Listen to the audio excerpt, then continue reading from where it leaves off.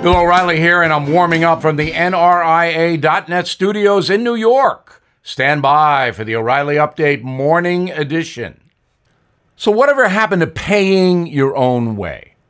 The entire Democratic Party is now based on giving Americans stuff, including cash.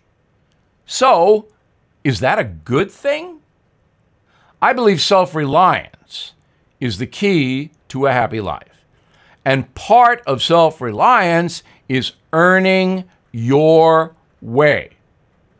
The other side believes entitlement is the key to a happy life, but I say if you feel entitled, you are on the way to failure.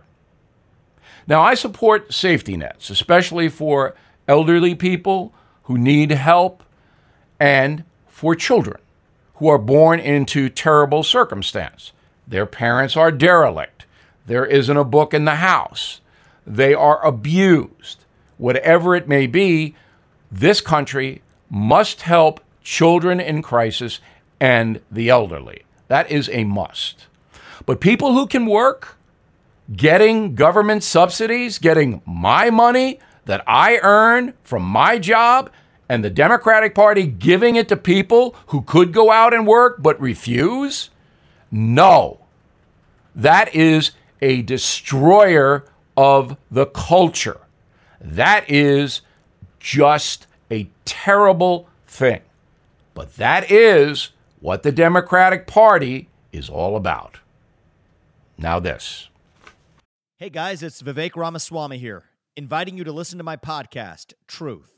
We just relaunched it after the campaign, and we are already riding up the podcast charts. Here's why.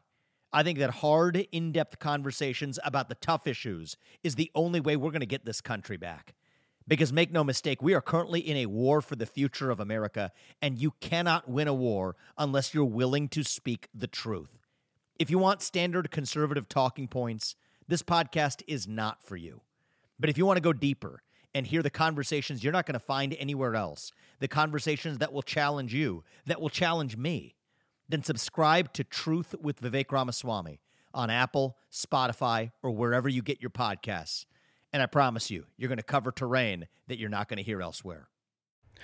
That is the Morning O'Reilly Update. More analysis later on.